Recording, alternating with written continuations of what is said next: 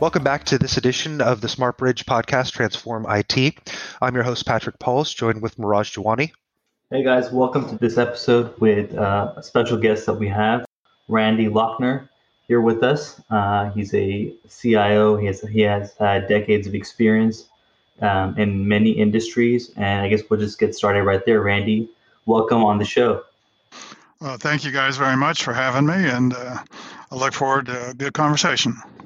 So, Randy, one of the first things we typically do is we introduce our interviewee or our guest for the week. But instead of me going on and on about all the cool things that you've done, why don't you go ahead and introduce yourself? Give us a little background about where you've been, what you've done, and your significant amount of years of experience. And no, that was not a dig. Yeah, that's a different way of saying I'm just old.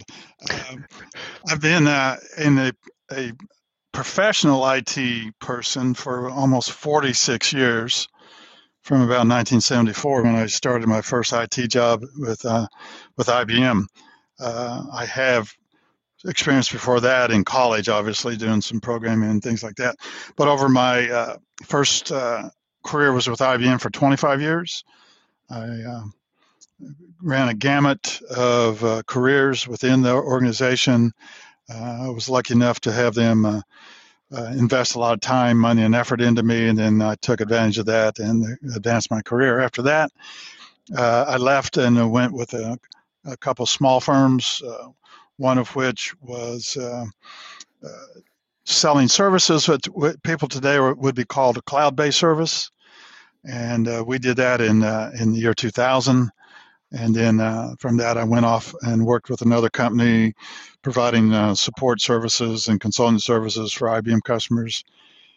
And then from there, I went to Cisco Corporation. That's the food distribution company, and worked there for just under 10 years, a variety of jobs. Mostly I was there. I started the enterprise architecture team, and then we started a performance management team for their applications and SAP projects. And then from that, I became a CIO at Oil States International, and I was there for just over 7 years before I retired on March 1st. And I've had a variety of opportunities to do a lot of things. My background in technology is somewhat varied, and my experience in business is mostly in the manufacturing, distribution, wholesale, and technology areas, and I have a lot of background in all that. So, and that's kind of my background. It seems like you have a lot of experience in a lot of different places, and I guess that makes for a really good IT leader, like a CIO, that it's not just about a specific tool or technology, but you have some experiences, you have some background, you've seen, the technology that's changed the industry over and over and over again. And honestly, that's one of the things that excites me most about having this conversation with you, is that with your varied, your varied past and positions that you've held, you've seen technology impact business in waves upon waves upon waves over the past 40 something years. So I definitely like to get into that. But the first thing that I think we should talk about is really, in a modern era specifically, let's talk about the value of technology, what it can bring, and, setting some appropriate expectations for some of the impact and the value it can bring to business. Well, that's a great way to lead in, because what I learned, the knowledge I gained over the years was technology is great, but it doesn't necessarily mean it's what you need. It's a value statement. Is what you're doing from a technology standpoint, implementation of it within in an environment, business, education, healthcare, anything, what's the value? And are you doing the right thing to add value to the situation? I know I experienced a lot of times when I just threw technology in a place, and I never felt like, and that's not true. I oftentimes was concerned about, are we doing the right thing? Are we adding the value? Or are we just, throwing some technology at a problem, and are we solving the problem? So I guess some of the stuff that you have to learn over the years is, just because you can do it doesn't mean you should. And I think we see a lot of that today with the internet and things in social media. There's a lot of stuff that social media allows us to do, but at the same time, is it what we should be doing? Part of the thing is with social media. Again, these are my perspective. This is not necessarily, take it to the bank type deal, but a lot of the issues you run into with social media is I think technology is advanced beyond the society and what we should and shouldn't do, and it's exceeded the bounds of appropriateness in some cases. And I don't want to sound like an old fogey on this, and that, but it's true. I mean, some of the issues we run into around harassment on the internet and inappropriate behavior on the internet, the sharing of content and information that shouldn't be shared with the assumption it was meant to be private. That's stuff that when I was early on in my career, I didn't have to worry about that. We didn't worry about things getting out. You got to remember that was back in the days of the old mainframe, and you just lock things down behind the glass door, and it became like the Fort Knox of the company, And it was good because it was protected, and it was not so good because our business users couldn't get the data out. I mean, I don't know how many times I heard the comment, "Well, I gave you the data, why can't you give it back to me?" Right? And that was because in the old mainframe days, it was based upon whatever the programmers could do as quick as they could to regurgitate the information back. And now we've gone almost to the reverse, is that data and information is so prevalent and such a vast array of sources, is that, what am I really looking at? And so in the world of IT today, some of the issues we run into is how do we manage that? And frankly, a lot of IT people who have any kind of experience, we're not trained on social behaviors and social relevance and appropriateness in all cases. We're trained on technology, but we may not have the best skills in society on how to manage that. And I think you're going to see, actually I know, I see a lot of changes in IT professionalism right now, especially in the upper management and the executive levels of directing the IT organization down the path of social responsibility, security, appropriate behavior, and all that.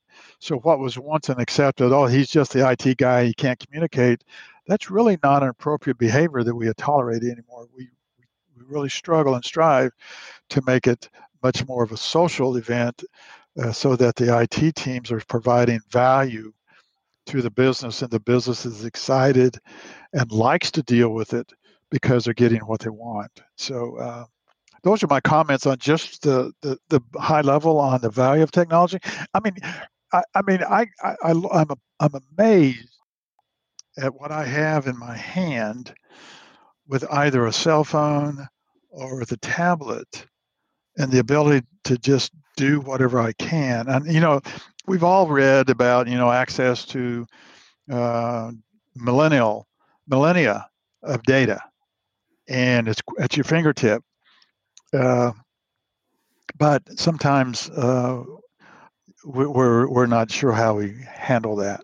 So in IT, from a technology standpoint, we need to be aware of that and give guidance to that as well, be guided with that. So I'd actually like to expand on one of those things that you, or some of your comments there. We were talking about whether or not we were so worried about whether or not we didn't stop and ask whether we should. I mean, that sounds like a reference to a very good book and then movie, but I won't name it here. But my question is, so technology has always outpaced both society and specifically laws and rules, regulations, and governance. So what about this kind of iteration or change, or this amount of change that we've experienced over, let's say, the past 10 years or so, has really changed the game from how it has been in the past? I think it's the velocity of it. I mean, it's always been fast. Don't get me wrong. I mean, technology has always been spinning like a top. We've been improving the hardware technology exponentially over the last 50 years. Software technology is phenomenally growing. I mean, the development cycles of major supported applications are reduced to just a matter of days or minutes or hours instead of weeks and months and years. So the velocity of change and the rapidity of that change coming at you and the volume of stuff coming at you is incredible. So it's not unknown just to become almost immune to this, to where you just go, oh, okay, without stopping to realize, well, maybe we need to pay attention to that. I think that's the biggest thing we have going right now. The second thing is, and I don't need to get off on this too bad, but there's a tremendous amount of misinformation being integrated with all the information, whether it's an intentional misinformation strategy or it's just misunderstood such that it's misinformed. And so what we never really had to deal with in the past, but has become quite prevalent now, is interpreting the information and the data to make sure, is it true? Is it based on fact? What's the source? Can you trust the source? Is there an intent being delivered with the information you're given? Okay, that's always kind of been out there, but it's never been at this volume to where, I mean, sadly, I mean, I just shut myself off because of the volume of the stuff coming at you, and I just need to take a break. And I think that's part of the role of IT professionals going in the future is, how do you govern that? What's the governance around all this? It's very new, and sadly, there's not much background for us to follow. It's so new. So I think that's the next thing that we're going to start seeing is a lot of governance around content, appropriate use of content. I would look for, and I've seen a couple of things recently coming out of all places, Google, believe it or not, of around enforcement and understanding of source of information and whether or not it's a trusted site.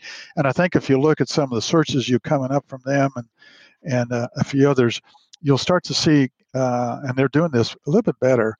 Facebook tried it, categorization as to whether or not this is a trusted source or not, or if it has reputation of trust. I think that's what we're going to start seeing more and more of. I think I went a long way for a simple question, but was that kind of what you're looking for? Oh, definitely. And it actually it segues into another question of mine, is that, okay, so you assume, people joke all the time, there's an app for that, or there's a program for that. Now, as we move further and further along the governance line, and we try and find out what's trusted information to filter out all of this misinformation. One of my questions for you is, one of the things that I've seen, both politically and philosophically, there's a lot of bias built in, not just to the filtering and the content filtering, but into a lot of the programming itself, making assumptions about what the right way to do things are, what's moral, what's not moral. And as we move forward and as we use more tools and more automation to kind of filter through what's considered misinformation and not, do you have any suggestions for how we as IT individuals can understand not only, okay, yes, we need to understand the source, but we also need to understand the tools and the inherent bias in the people that are creating these tools? Great question. And there's always going to be a bias. I mean, that's just a fact of life. What you got to be aware of is what's the depth and the strength of the bias. Okay, sometimes bias is just because I have my own biases, and it shows up in my day-to-day activities based upon my years of experience, my heritage, my background, my socioeconomic status, anything that's happened to me from let's say a medical and physical standpoint. I'll have some biases. And I've said this and before, a healthy sense of skepticism is probably where we need to go to now. and not a skepticism based upon I don't believe you, but a skepticism of why would you share that? Why would that be important? There's a lot of why questions that aren't being asked. There's a lot of what and who's and even the where. But why is a question that I think IT needs to start asking more of. Why is that important? Why did you say that? Why did that bit of information get distributed? Why are you incorporating that into your decision process?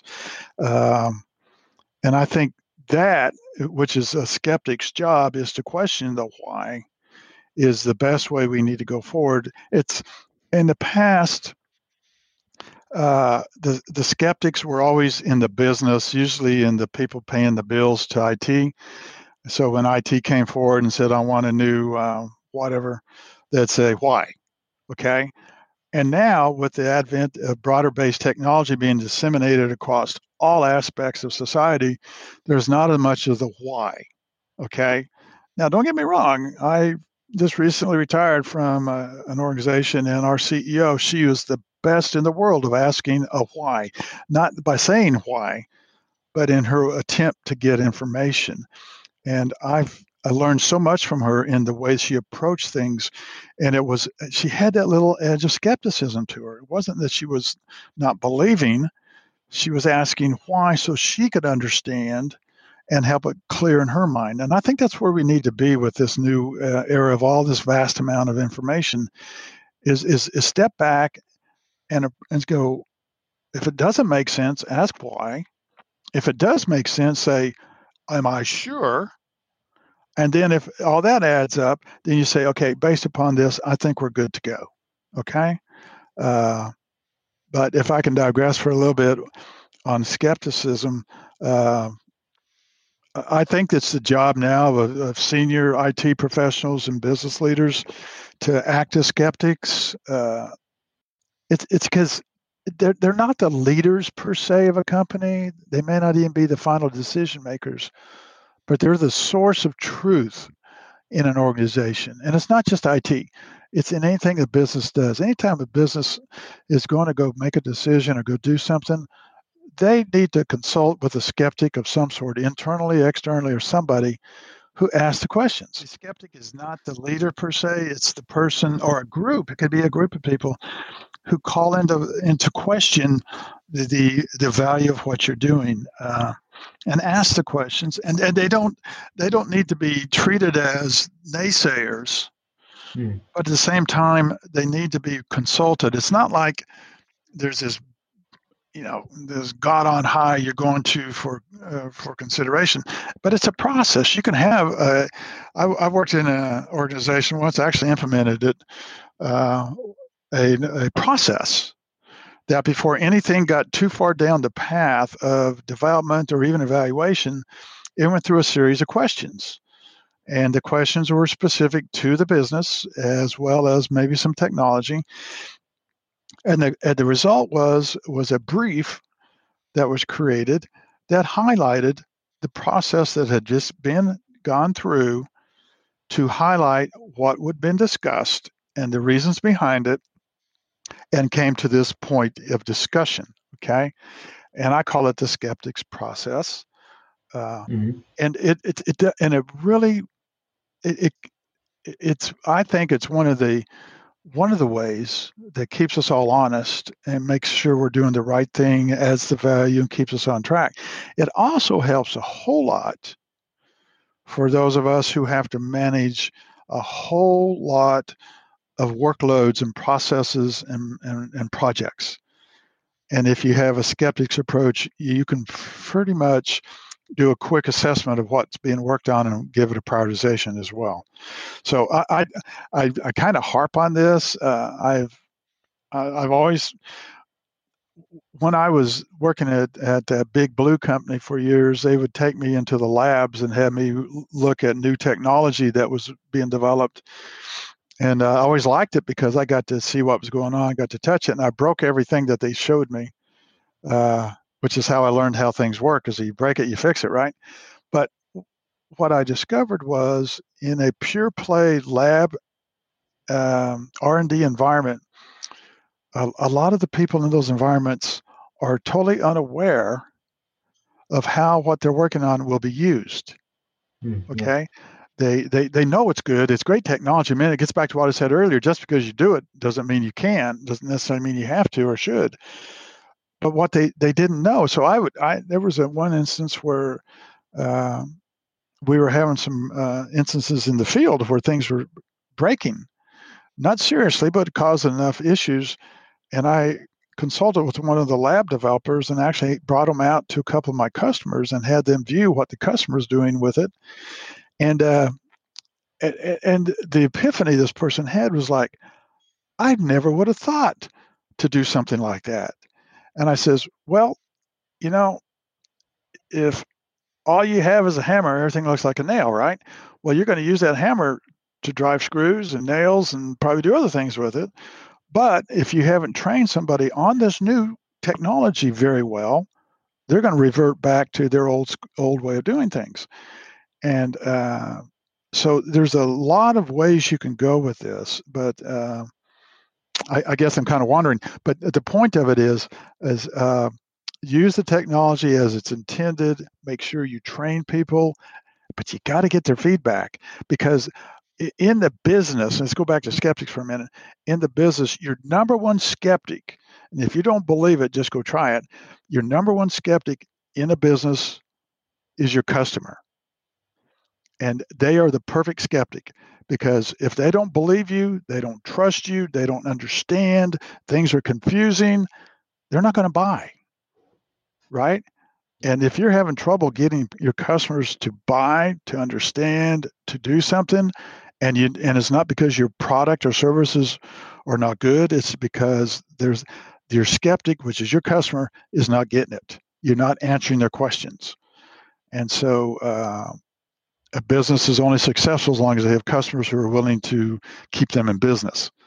And so the skeptic internally should mirror, in a lot of cases, what the customers are saying and wanting. And so when I was in the labs working with these developers, they were appalled at some of the usage our customers are doing with hardware, especially around things like keyboards and screens and other devices that were new. And they said, man, I never thought somebody would use that. I go, yeah, well, it looked like a pen. Maybe it wasn't supposed to be, but it acted like it was a pen or something. So what I'm getting to is, if you're a technologist and you're developing things, you may think it's the greatest thing in the world, and it probably is in a certain case. But if you haven't truly passed it through to see what the real world's going to do with it, you may, first of all, best case is you'll learn real quick and you make a change. The worst case is it gets out in the world and it gets misused. And I think that's where we are with some of the stuff in the internet and the social media today, is that things got out, immediately got out of hand, because the developers of this technology did not understand how quickly it would be adopted, how quickly it would be abused, and who would actually be using it. And to be honest with you, that is not uncommon, that things flare out and suddenly get out of control because you just didn't quite think it would happen that way. So along the lines of skepticism, you did talk, you talk about your customers being the biggest skeptics on that you can have for a technology or tool or something that you're trying to sell them. But would you hold that true when you're doing some type of, let's say, internal rollout or internal customers? So an IT department or a governance body is saying, hey, we need to implement this, change this process, policy, or procedure. And would you say that you'd have to sell it the same way to the internal users as well as your actual customers if you were selling a product? Okay, that's the old IT answer. It depends, and it does.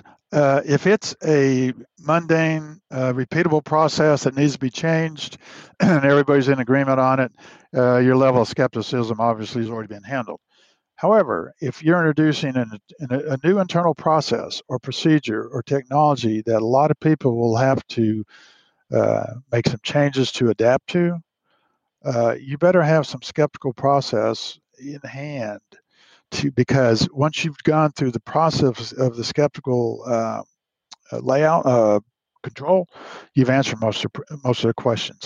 So, in regards to, I do have a question regarding something related to skepticism. You've talked about informing the customers and taking their skepticism and, the business taking that and finding things to improve or make better.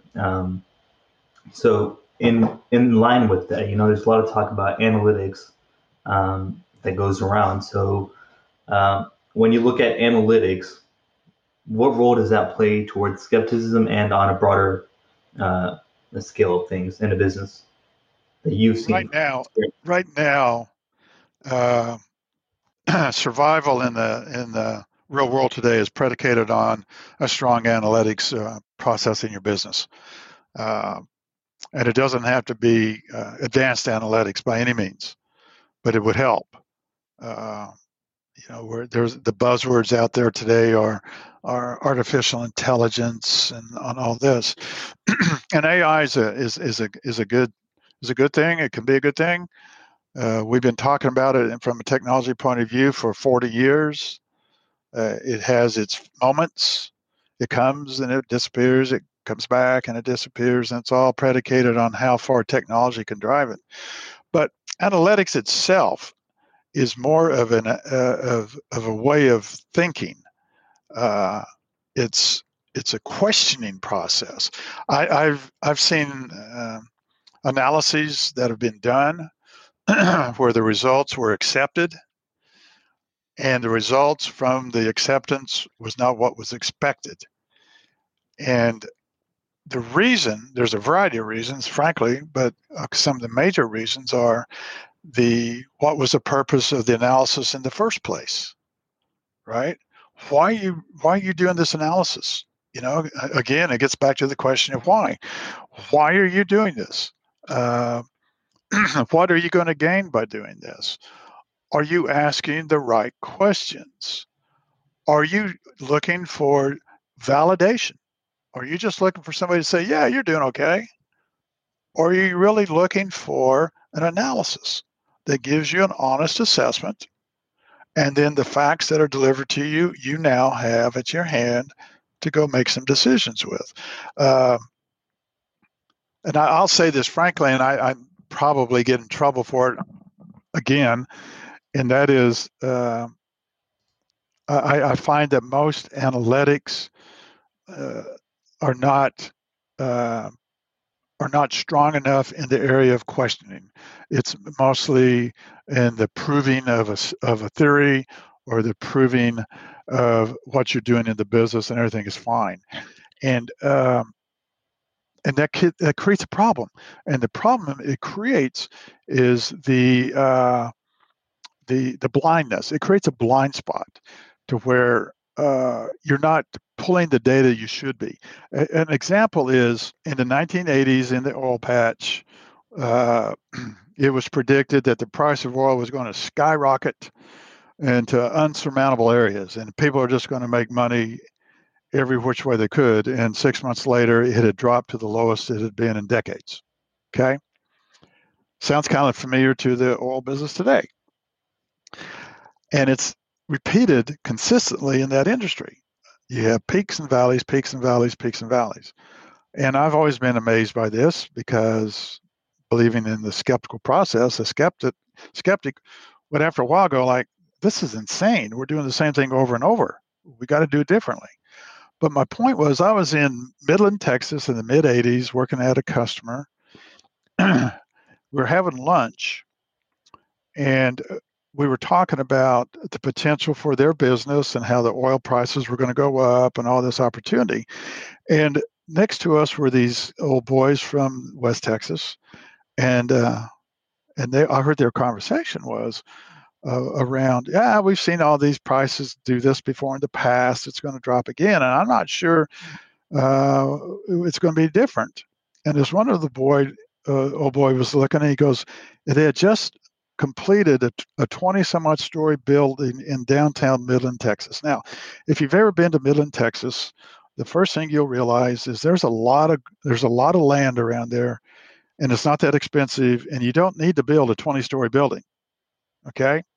but somebody decided they'd invest in a 20-story building because they were totally convinced that the price of oil was going to go up and they could fill that building. Within a year, the building was vacant and nobody was in it. Price of oil collapsed. Now, why do I say that? Well, I say that is because you jump ahead, 20 some odd years, and I was reading an article to where in the downtown Midland, Texas, somebody was proposing building a 30 or 40-story building. And I started laughing. I said, well, sell your stock because the price of oil is going to collapse. And sure enough, it went down.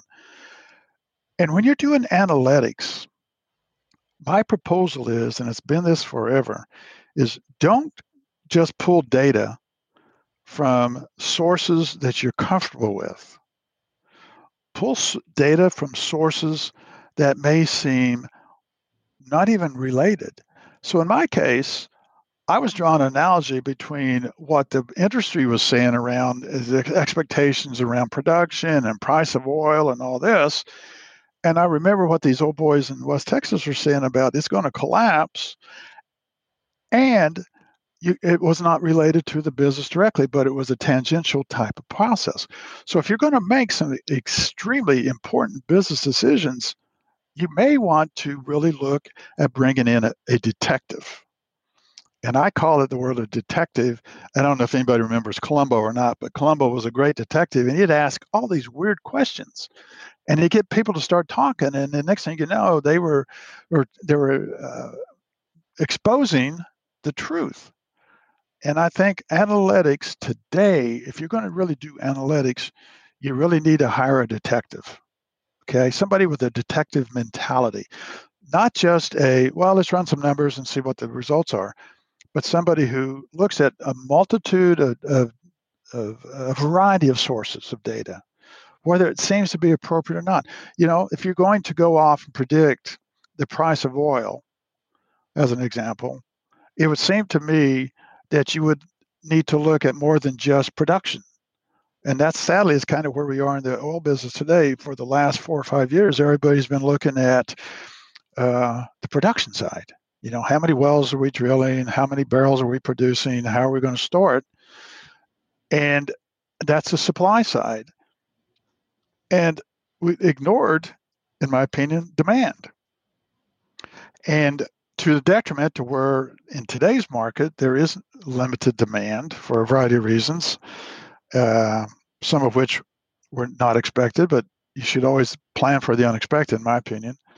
But again, if you were to bring in a variety of sources for your analytics and not believe the so-called industry experts wholeheartedly, but to question them, that's where the skepticism comes in, where you ask these industry experts, why do you say that? Where does your source of information come from? Are you pulling from the same source over and over again? Or are you not looking for another place?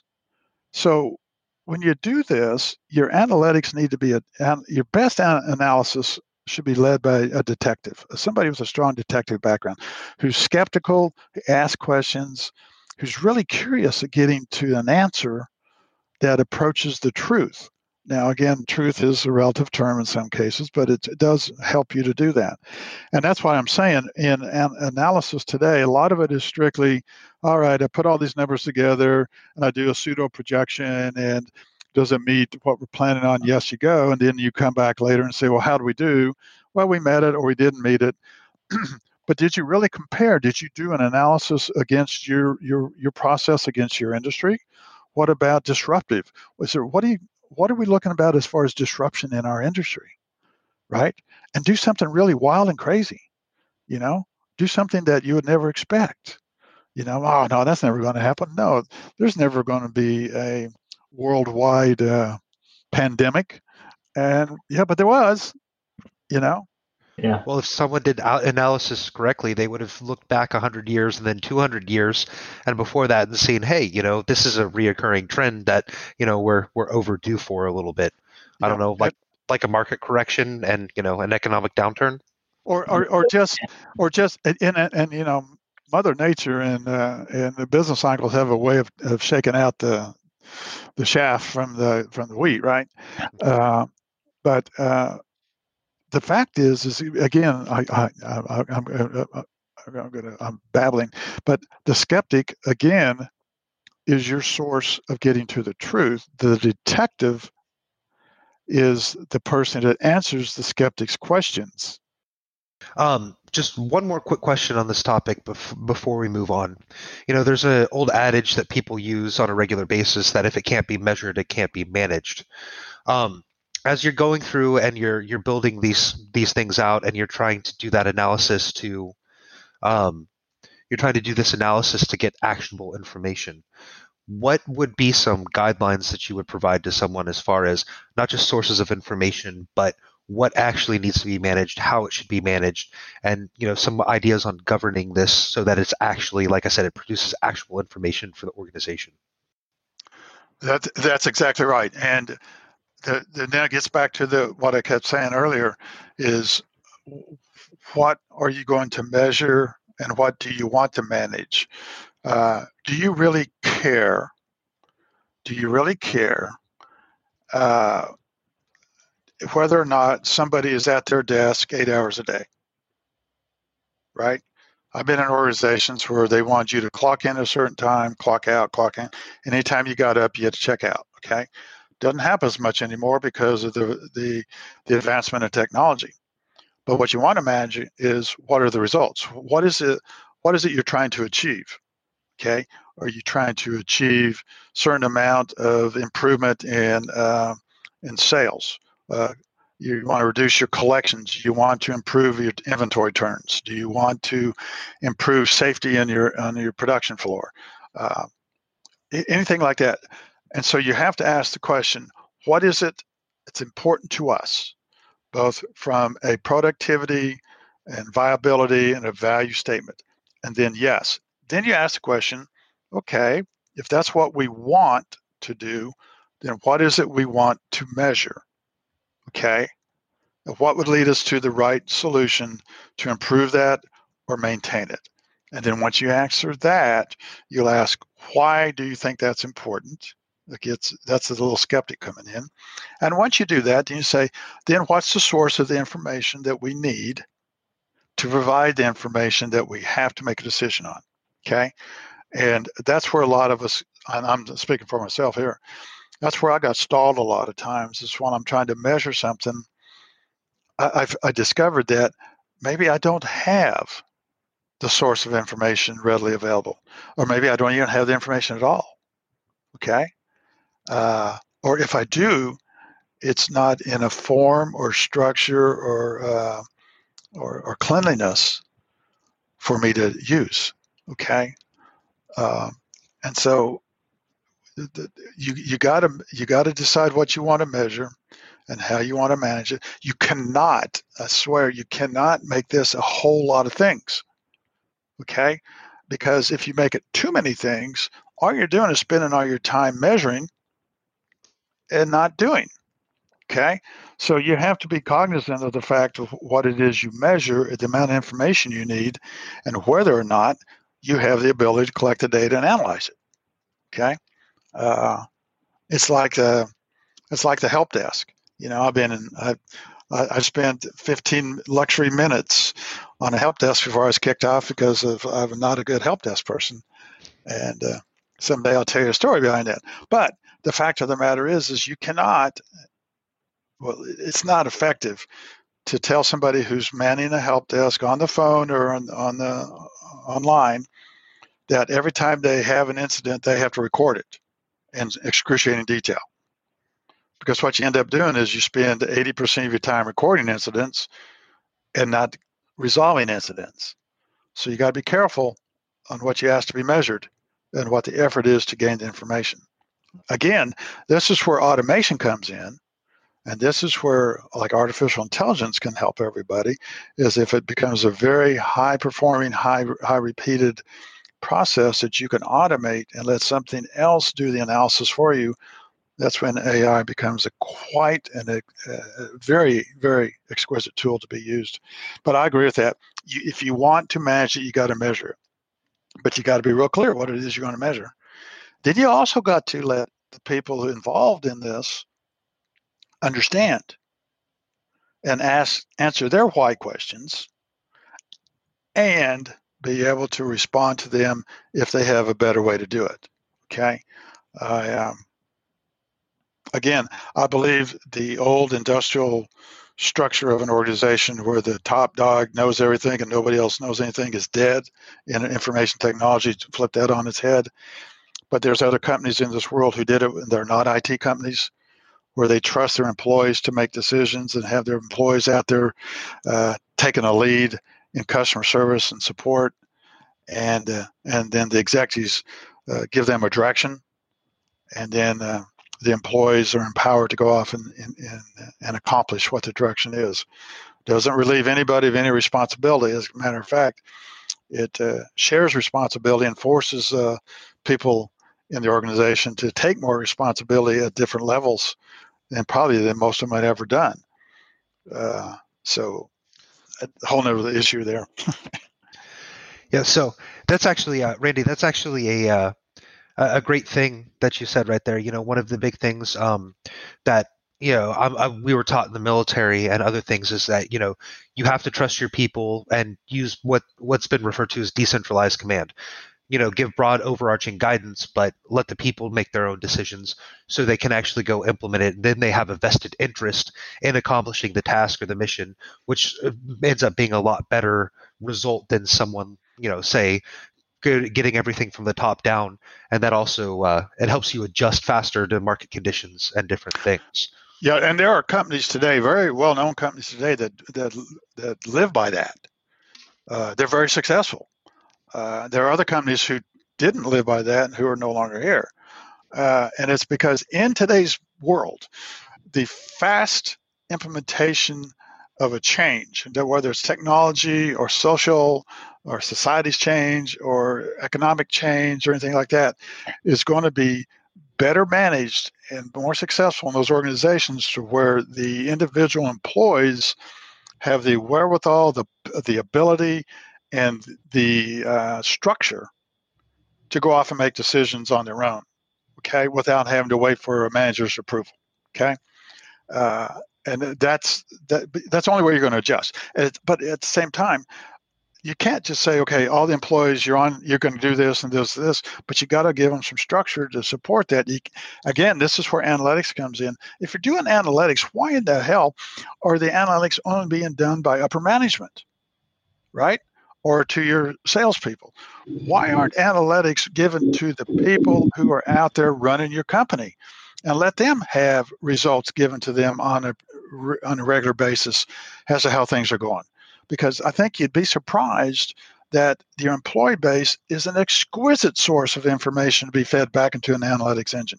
Okay? And I'm preaching again, and I apologize, but that is another source of untapped information that a company can use for their betterment. Now, let me ask you this. Like I said, big fan of the whole decentralized command, giving people the information they need to empower themselves, make those decisions, and actually get the job done. But one of the things that I've noticed, especially in my company, and well, not just my company, but IT in general, is that when you give people a lot of information and you delegate a lot of the authority to make these things happen, security falls completely by the wayside because they see the end goal, but they don't do the, as you say, analysis of what's going to happen and what needs to be put in place to get there. So one of the things I wanted to talk to you about again is that, okay, so security has been with us for a long time. We talk about physical security, and then now as we move into more digital age, more information flow, security has become significantly more difficult. But one of the things I want to talk to you is how have you seen that progress, and what are some, I guess, some pointers that you would give to us as far as general rules to govern security as we roll this out? One of the big issues that I've seen is that if you secure things down too much, it becomes unusable. Yet at the same time, one small backdoor or one security flaw, and the whole thing can come crumbling down. So how do you reconcile those? Man, I tell you what, as CIO, that was the thing that drove me crazy, was the incessant issues of security. in our world today. It's everywhere.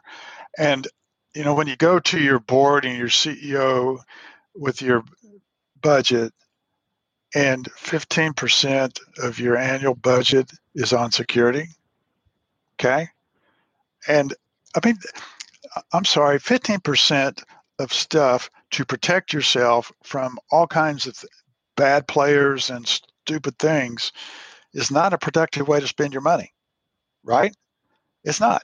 Mm-hmm. But it's just where we are today. So here's what happens.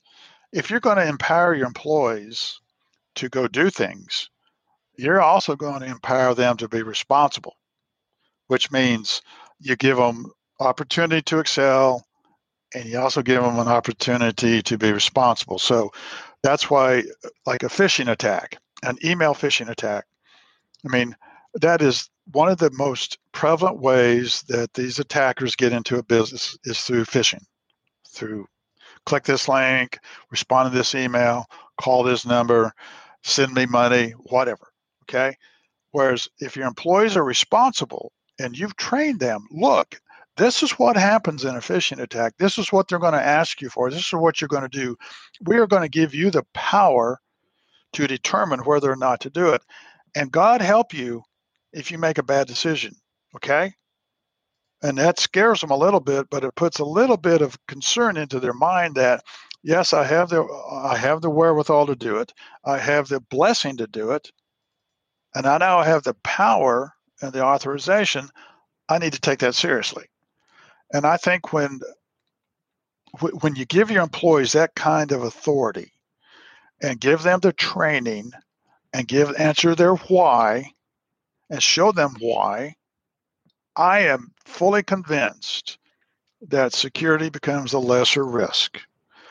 And I have seen it in my previous job to where employees of all levels took on the security requirement and paid attention, informed people, took action, and did not allow certain things to happen. That doesn't mean it never happened, but I was very proud of our company for the amount of awareness that every employee from the top all the way through the organization had around security and how well they did and how extremely well they did on managing that. And it gets back to if it comes from the top and only the top dictates what's going on, after a while people blow and say, it don't matter what happens, so-and-so is going to do it anyway. I don't care. Whereas if you turn that around, you say, look, you're now making decisions. You're now responsible. You're not only responsible from the business side, but you have financial and fiduciary responsibility. You have people responsibility. You have operational responsibility. You have the whole thing. You have profitability, and all this is tied to you somehow, not directly, but you contributed to it. And oh, by the way, security is one of the biggest things you're going to do, and we're going to train you. I honestly, in my experience and my belief is a lot of the security stuff gets handled. It doesn't get handled all the time, but their incidences are reduced. The impact is lessened, but you're still going to have it. And like I said, oh my God, I mean, like you said, the mainframe days, we just locked the glass door and nobody got in. Client server came out, the advent of the PC. You got people with data everywhere. You didn't share it. It was only on your PC, so you had what I call the dueling spreadsheet syndrome.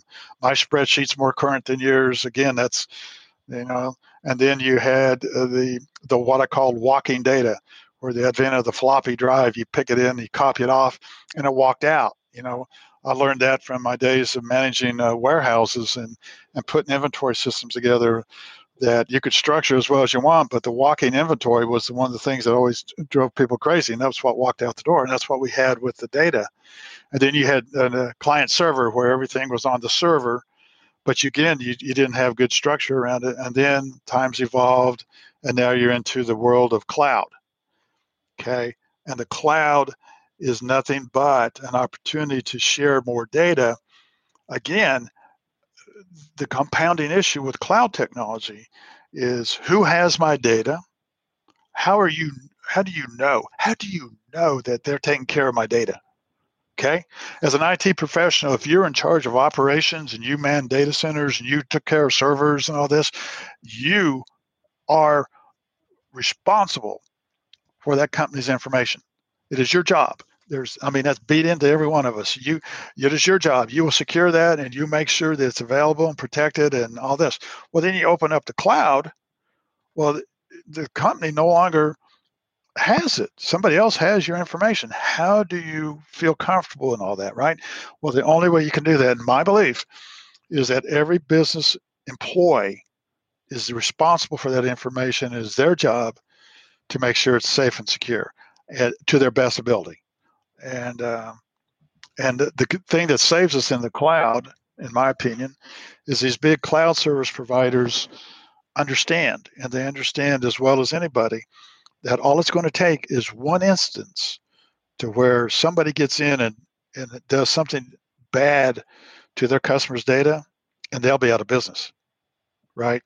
And so I think you'll see these cloud service providers, and I've seen it so far, providing some pretty exquisite security services around the protection of our information. Okay? But just as soon as I say that, somebody's going to go out there and do something. But security is really, really, really critically important. And again, it gets back to, is it secure from the standpoint of availability, and is it correct and all that? But another thing that's creeping in, this is how I started the conversation, is in the validative data. Is it real? Is it real information? Is it misinformation? And right now, the speed of technology is such that misinformation it goes just the same speed as real information. And sadly, it can be as negative as it can possibly be with the way it can be used. So that's another aspect of security that nobody even thought about 5 years ago. We thought about securing things and make sure people, but now you get disinformation going around so fast that you don't know. And that's why I harken back to the skeptic and the detective analytics. These skills are part and parcel to security and the implementation of a strong, safe, secure data information structure. So, Randy, I think that actually ties in very well, and that's a great place to wrap things up. But before you go, I just I want to discuss one of my big takeaways from this is that we talked about technology, the value of technology, analytics, skepticism, security, but it seems like there are several trends that go through all of those, and that's asking why, and transparency to the end user, to the customer, to the employee. And if you are able to balance both of those things, that seems like a good basis for a solution for a good portion of the problems that IT experiences or businesses experience while adopting or changing with the new IT and the new technology infrastructure. Would you agree to that? Yeah, that's a great way to put it. And from the military standpoint, like you said, and some of this, it's a lot of it's on a need to know basis as opposed to want to know. But you got to balance those two, because sometimes if you're really giving your employees power, they're going to want to know more. Okay, and so you got to balance that. So yeah, I guess that's why I stuck with IT for 46 years, was because there's about the time you thought you had a challenge handled, something else would come up. And if you're like me, you love a challenge and you like the newness of it. And after a while, you really get fed up with it too. You're like, oh my God, not again. But it's the more things change, the more they stay the same, except they're staying the same more quickly. But yeah, your point was exactly on, and I agree with that. All right. Well, I think we're coming up here on the hour, so I think this is actually a really good place to wrap things up today. So I wanted to say thank you very much for your time. It was very insightful, and I appreciate how easily you broke down a lot of the topics. And actually, I don't know about the rest of the team here, but I'm a big fan of stories. I enjoy them very much because it gives some practical experience for what you're saying, not just a general idea or process. You're welcome. And thank you for giving me the opportunity. And I look forward to doing it again if you want. Well, that's all the time we have for today. We'd like to tell Randy thank you for joining us remotely due to the COVID-19 and some other considerations, the fact that we're all having to work remotely right now. We appreciate his ability to come on the podcast and adapt to the changing situation. And if you liked our episode today, go ahead and like and subscribe on our many of platforms. We're on Twitter, SoundCloud, a bunch of podcast players, and definitely check out the smartbridge.com/blog for more information so you can get the latest and greatest episodes straight to your device. Thanks for joining us. And remember, business transformation starts with you.